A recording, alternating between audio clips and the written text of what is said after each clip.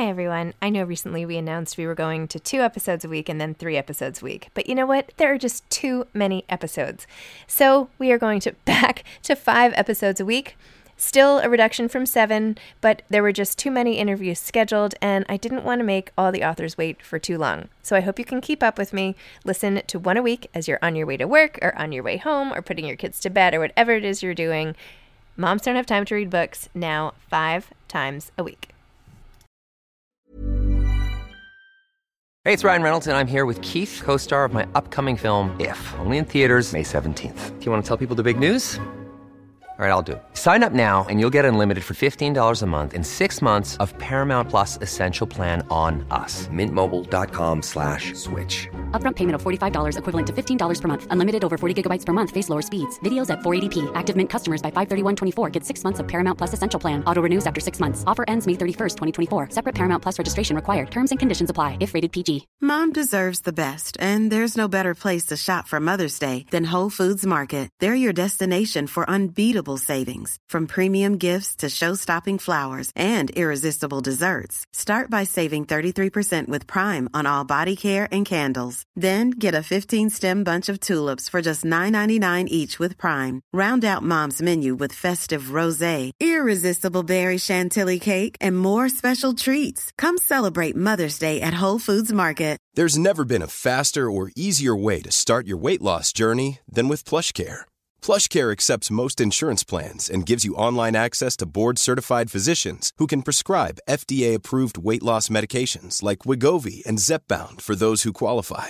Take charge of your health and speak with a board-certified physician about a weight loss plan that's right for you. Get started today at plushcare.com/weight-loss. That's plushcare.com/weight-loss. plushcare.com/weight-loss.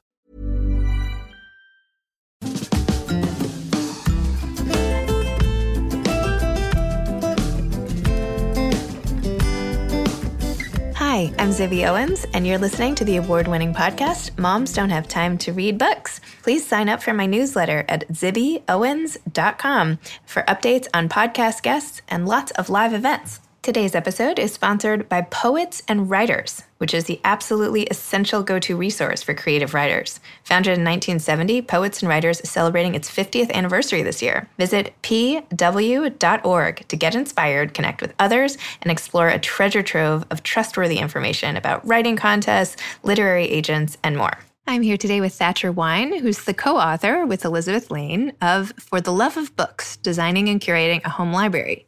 Thatcher is the founder of Juniper Books, a company that works with book lovers, homeowners, and designers to create custom libraries.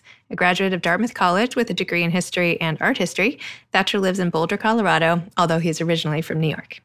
Welcome, Thatcher. Thanks for coming on Moms Don't Have Time to Read Books. Thanks so much for having me here. This is perfect because you're probably a bigger, if not as big a book lover as me. So this is like such a pleasure to talk to somebody who shares this passion for books. Your book, For the Love of Books. Let's talk about it. What's it about? So it's For the Love of Books, Designing and Curating a Home Library. And it's all about books. So it's for book lovers, by a book lover. And it's all about, both collecting books in your home for their content as well as their beauty and displaying them in a way that really reflects who you are. So tell me about founding Juniper Books, which is the company that you founded 18 years ago and you still run. You were in the midst of this e-revolution of Kindle and all this stuff, and people were predicting the end of books altogether, and here you were starting your own publishing imprint, essentially. Tell me about that whole experience. Yeah, and it never set out to start a book business. And even when I started selling books, I didn't consider it to be a business, really. I really considered it to be a hobby that I enjoyed, had fun, going to estate sales, library sales, antique auctions, things like that, coming home with a bunch of books, describing them, figuring out if they were first editions, if they were signed, if there was some provenance to, who had owned them before, and putting them up on the internet in the early days, roughly, of books going online. And, one thing led to another. A few years later, I was still buying books in larger and larger quantities.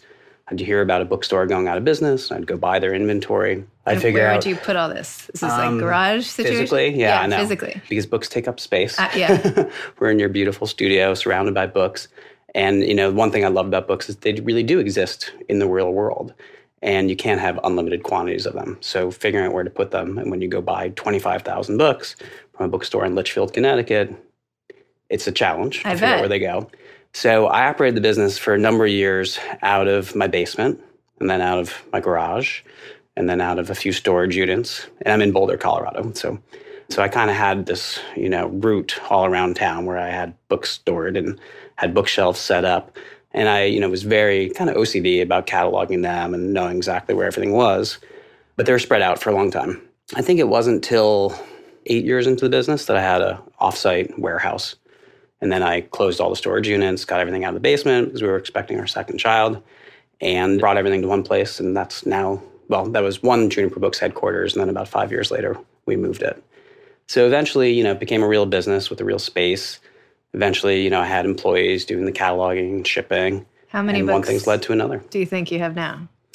These days, I think we have about 20,000 books in stock.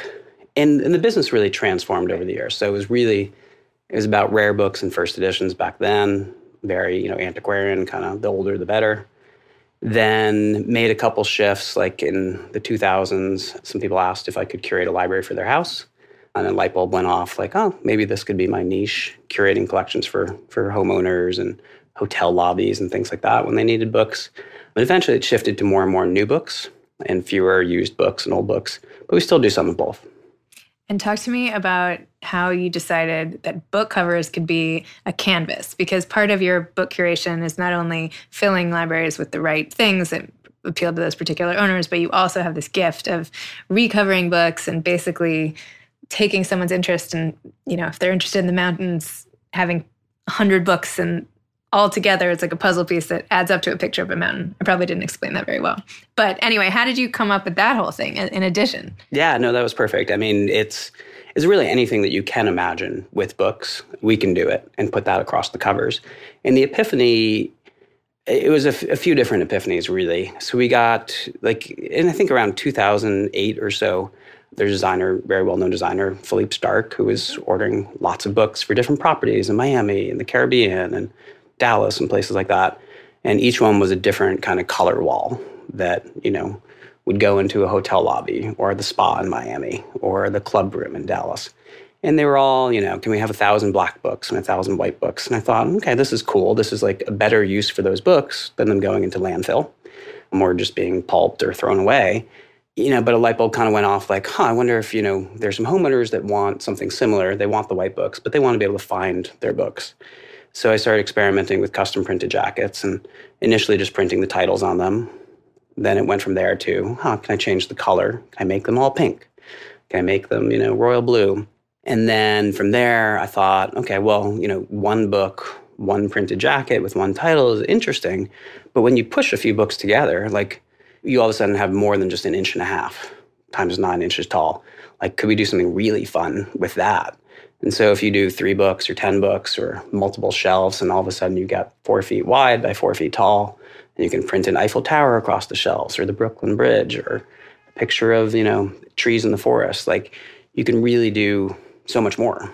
And I thought of it as this canvas that nobody else had really noticed before. I mean, obviously bookshelves have existed. And book bindings have been around, and sending your books to the bookbinder in London back in the day, and getting your books to be uniform. But I thought, we could unleash this whole creative potential of just putting any books together, especially the books that you want and the books that you've read or want to read, and making them really special and artistic so they can be both a piece of art at the same time, that they're totally functional.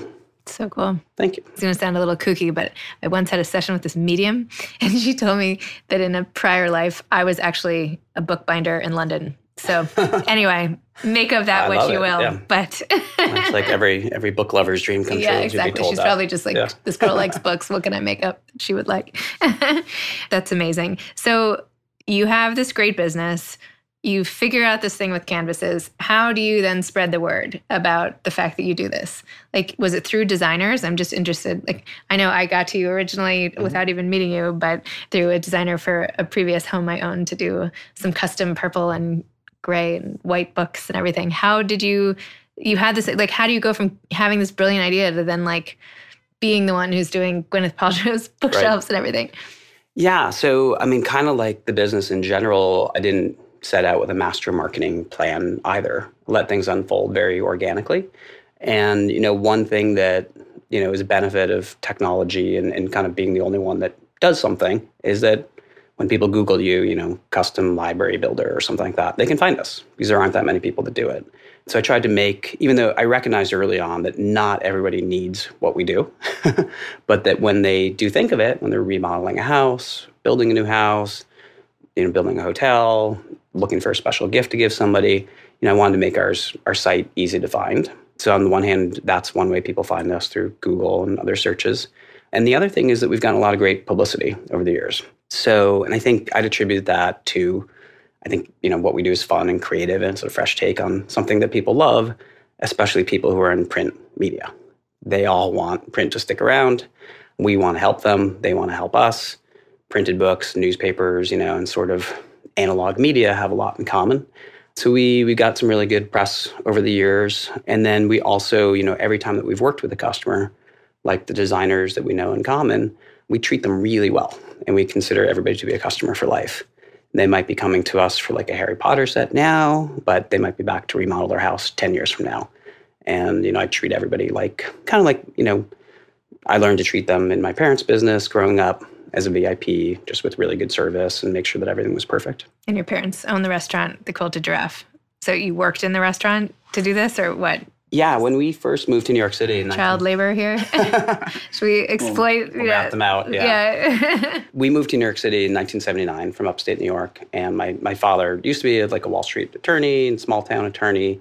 He opened a restaurant on the side and maybe like me, never planned on having it be a full-time business.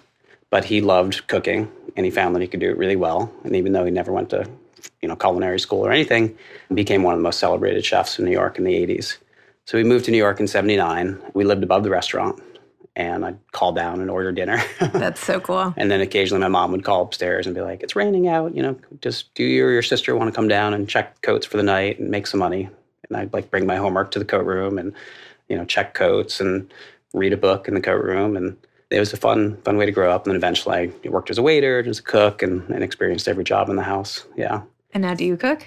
I do cook. Yeah, I love to cook. So definitely my sister and I, learned from my dad, and we love to cook. And I think a lot of the lessons I learned, like we were talking about before, about customer service and creativity and not really being bound by any conventions or, if something seems like a crazy idea, like you're probably onto something. People tell you that you're crazy and it's, it's not traditional, it's not accepted. And I think I've applied some of those same lessons to what I do in the book world. And how did you know, even though it seemed like and maybe this goes back to what you're saying about being crazy, but how did you know when everybody was being so pessimistic about books that there was still this intense passion for books that a lot of other people had? And what do books really give you that the e-reader can't? Yeah, I think it really came from my own personal feelings about the printed book, my own history. And I was in the tech industry for 7 years, coming out of college before I started Juniper Books as a hobby. And I had been kind of burnt out on tech, even though I was in that industry. And this was before the iPhone was ever invented. This was 2001 was the end of my career in the tech business. And I was sick of looking at screens. I needed to touch and hold, things. And I had this year in between the tech world and Juniper Books where I, learned to make pottery and played flamenco guitar and, did very immersive, single-focused, tasks to kind of rewire my brain. And I knew, and books was one of reading and just writing. I had a screenwriting phase too.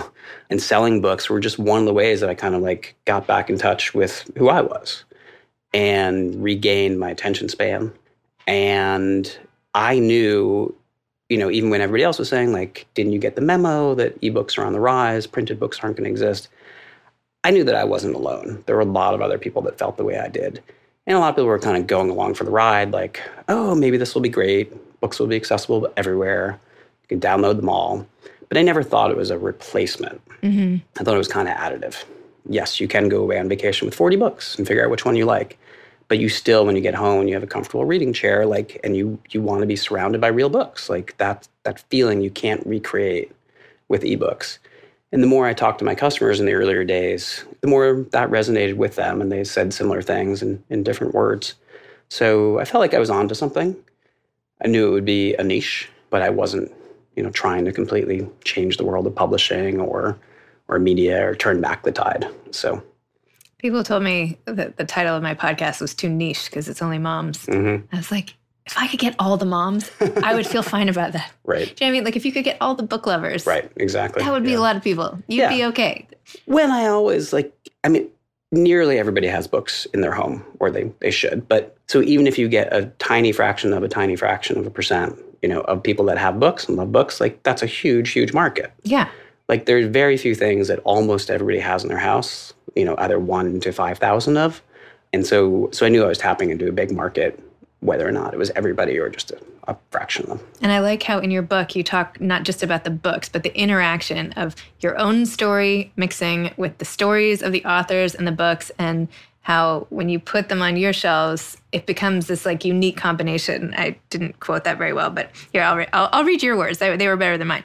When we add books, any printed books, to our homes and lives and make space for them, something almost alchemical happens. Alchemical? It's like alchemy. Yeah, I thought it was like alchemy, but alchemical. I don't know.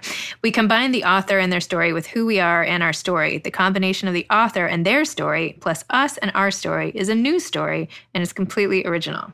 I love that. Thank you. Because it's like, you're so right. Hey, I'm Ryan Reynolds. At Mint Mobile, we like to do the opposite of what Big Wireless does. They charge you a lot, we charge you a little. So naturally, when they announced they'd be raising their prices due to inflation, we decided to deflate our prices due to not hating you. That's right. We're cutting the price of Mint Unlimited from $30 a month to just $15 a month. Give it a try at mintmobile.com/switch. $45 up front for 3 months plus taxes and fees. Promo rate for new customers for limited time. Unlimited more than 40 gigabytes per month. Slows full terms at mintmobile.com. Hiring for your small business? If you're not looking for professionals on LinkedIn, you're looking in the wrong place. That's like looking for your car keys in a fish tank. LinkedIn helps you hire professionals you can't find anywhere else, even those who aren't actively searching for a new job but might be open to the perfect role. In a given month, over 70% of LinkedIn users don't even visit other leading job sites. So start looking in the right place. With LinkedIn, you can hire professionals like a professional. Post your free job on linkedin.com/people today. Many of us have those stubborn pounds that seem impossible to lose, no matter how good we eat or how hard we work out. My solution is PlushCare. PlushCare is a leading telehealth provider with doctors who are there for you day and night to partner with you in your weight loss journey. They can prescribe FDA-approved weight loss medications like Wegovy and Zepbound for those who qualify. Plus, they accept most insurance plans. To get started, visit plushcare.com/weightloss. That's plushcare.com/weightloss. Well, if I could drop the mic now, I would just drop the mic. You said it. You said my words better than I can say them. We don't even have to talk about it. I'll just tell you that you're right, and I'll move on if you want. I think it's something that we do without thinking about it, right? So you go shopping for books, you're gifted books, and you keep a certain number of them. And then you move, you redecorate, and you say, oh, this is like still part of, it's still important to me. This one's not, or like I changed my hobbies and no longer need these books about Japanese gardens or whatever. Now I'm into Harley Davidsons, whatever it may be. And so I think that there's something so unique about every book that's ever been written. Like every author has spent years writing those books. And then those end up on your shelves. And just behind you, that represents 100 years of work, which is amazing in itself. It's amazing. Then there's the story of how you got the books. Every store you ever went to, or every person that ever gave it to you, every trip that you've taken where you've taken those books. So you start to see how every piece of a bookshelf is completely unique, and it's not accidental. And the combination of how those books ended up on that shelf right behind you, and then how you arrange them, which ones you decide to put at eye level versus, up high, or maybe face out the covers. So I also describe it as DNA. It's just completely unique what's on our shelves. And we bring as much to the shelves as the books bring to us. So I really do think it's like alchemy or magic. We're just creating something completely new that only exists right here. So neat. Yeah. I love that. After I read your book, I was like, I think I might need to go through this room and now take out all the books that don't really fit or that have traveled with me for years and I don't even know why I still have them, right? They're some of these. And then I feel like people look and they're like, oh, she must I don't know, Tales of Investment Bankers thing. It's something like I have no interest in looking at again ever, and I bought for some article. So anyway, I think maybe after you leave, I'll try to find time to call these shelves. It's fun to do and fun to refresh it every year. And like that's what For Love of Books is all about. Like it's about looking at your bookshelves, you know, with new mindfulness and intention and refreshing it. And like just being like, does this tell part of my story or not? And, you know, in contrast to something like Marie Kondo, you know, does it spark joy? Like give most of your books away? Like I think there's a middle ground between like keeping every book you've ever had and giving every book away. There's a middle path that's like, does this mean something to me? And books are not like other objects. They can have a lot more meaning in a lot of different ways. And there's a reason to keep them as a reflection of who you are and who you want to be. I love that. You have also really great stuff in the book about how to foster a love of reading for your kids, which people have written entire other books about, by the way. And you even had, which I just have to flag, and I guess you don't have it in your house anymore, but you put a magnetic strip. I'm making hand gestures that nobody can see.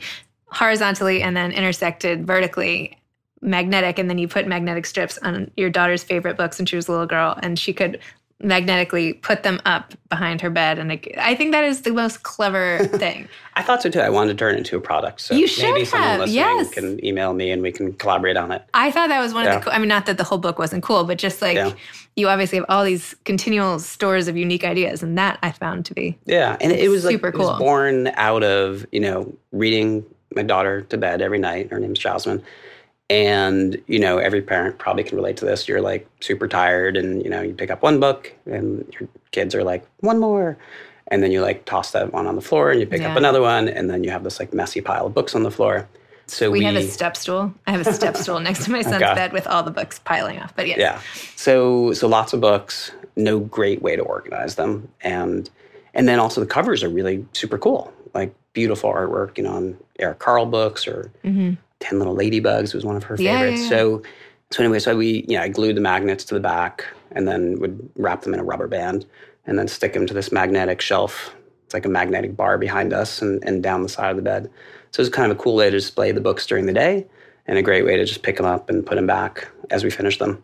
And then when she got bored of a book, we'd retire it and then put a magnet on a new book and stick it up on the shelf. So I love that. It was fun, yeah. That's so cool. And there's some pictures of that in the book, like you said. Yes, which was great, which better than I could describe them for sure. I just want to read this one quote. So a handful of the pages in the book are just beautiful one-page quotes from other famous authors or notable figures. One of which is, if you read the books, and this is by Haruki Murakami, I can't pronounce anything today. If you read the books that everyone else is reading, you can only think what everyone else is thinking, which I loved. I mean, I keep saying I love everything, but I really did, because I feel like there's pressure sometimes to read all the bestsellers or what the literary world thinks is like the greatest thing ever, but often I don't like that, and then I feel bad.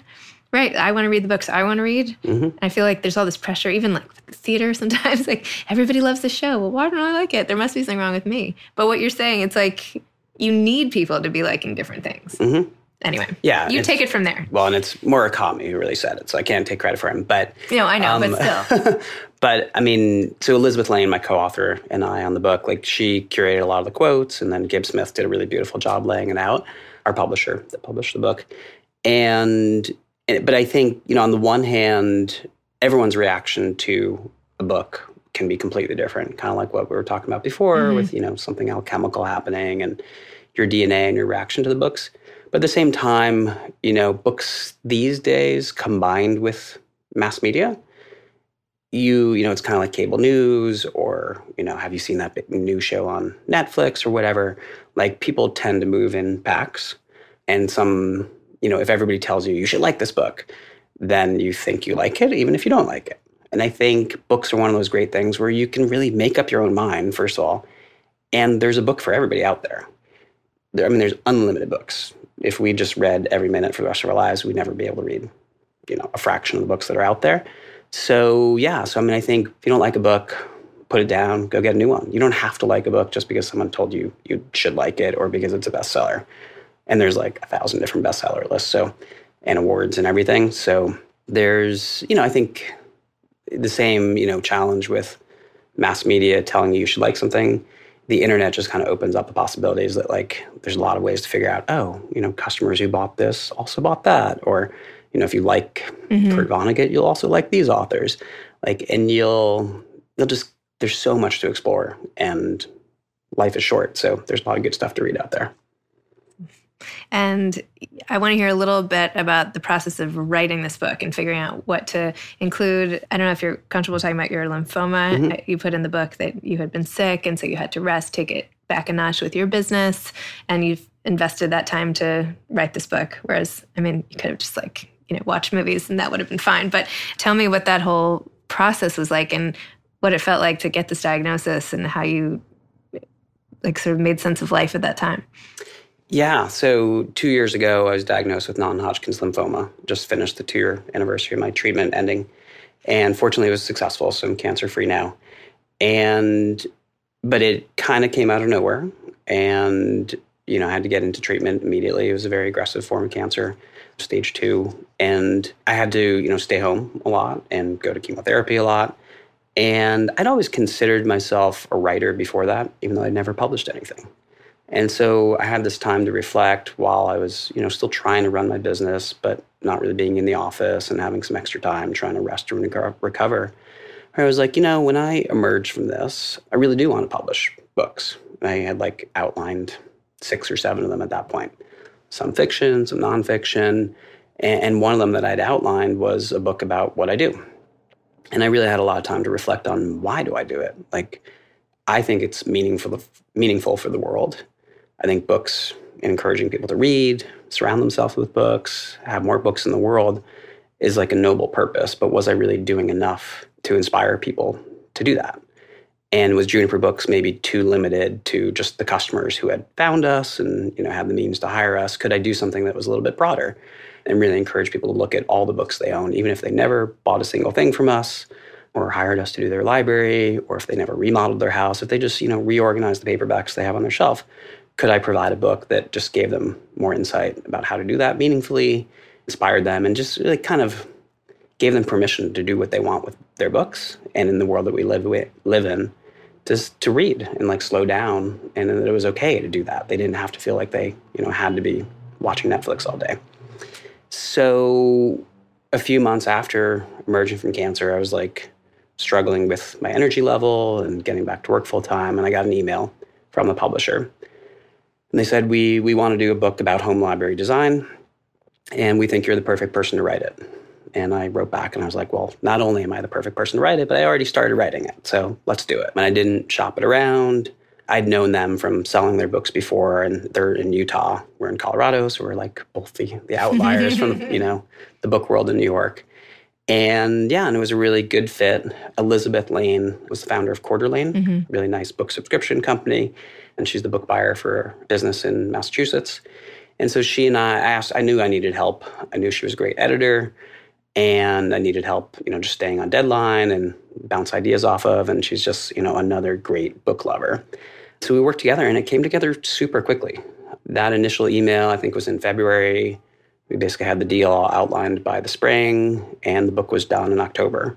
And then here we are a year later, and out on the shelves and available, for purchase, and been making a few stops on the book tour. And so it was, a lot to go through to get to that point. But fortunately, writing the book flowed very smoothly. And because I had that kind of wake-up call that reminded me that I wanted to be a writer and to have a greater impact than just the business, it really is very fulfilling to have the book out there on the shelves now. And what about the other 5 or 6 books? So I'm working on one of them right now. Currently at the book proposal stage, trying to finish that up in the next couple of weeks. Nonfiction? Nonfiction, more of a productivity, self-improvement book. Okay. So I kind of looked at a lot of, how am I able to get things done in this very noisy, multitasking-oriented world, and, sort of coalesced my personal philosophy into a book. And, hopefully I'll be back in the future to talk more about it. But awesome. I think it's a very it is truly how I get things done. And reading is the launching off point to really regaining your attention span and your focus and being able to do one thing at a time in order to do everything in life better. I totally believe that. Yeah. Yeah. Do you have any advice for aspiring authors? Yeah, I mean, definitely just keep writing. And I think, the marketplace has changed so much that, there are a lot of opportunities for self-publishing that there weren't before.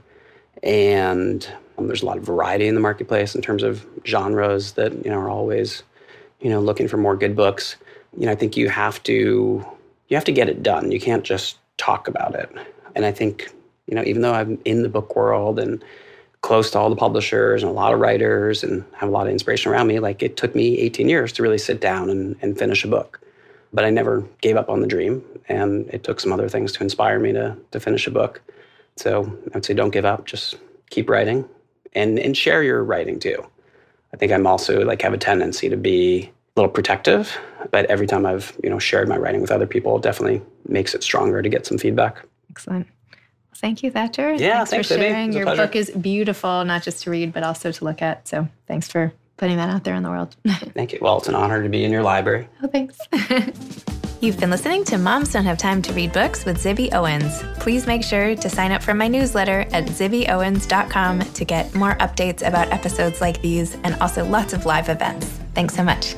Today's episode has been sponsored by Poets and Writers. Visit pw.org to get inspired, connect with other writers, and explore a treasure trove of information about writing contests, literary agents, and more. You can follow me on Instagram at Moms Don't Have Time to Read Books. Thanks so much to Steve and Ryan at Texture Sound for the sound editing. And thank you to Morning Moon Productions for providing this fantastic intro and outro music. Thanks for listening. You can always email me at zibby@zibbyowens.com.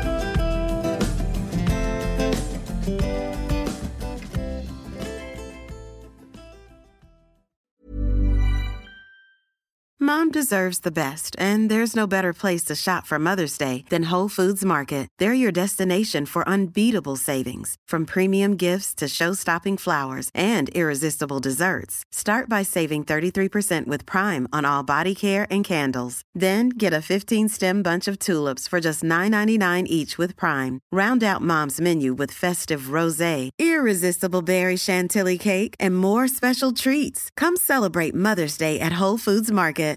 Hi, I'm Daniel, founder of Pretty Litter. Cats and cat owners deserve better than any old-fashioned litter. That's why I teamed up with scientists and veterinarians to create Pretty Litter. Its innovative crystal formula has superior odor control and weighs up to 80% less than clay litter.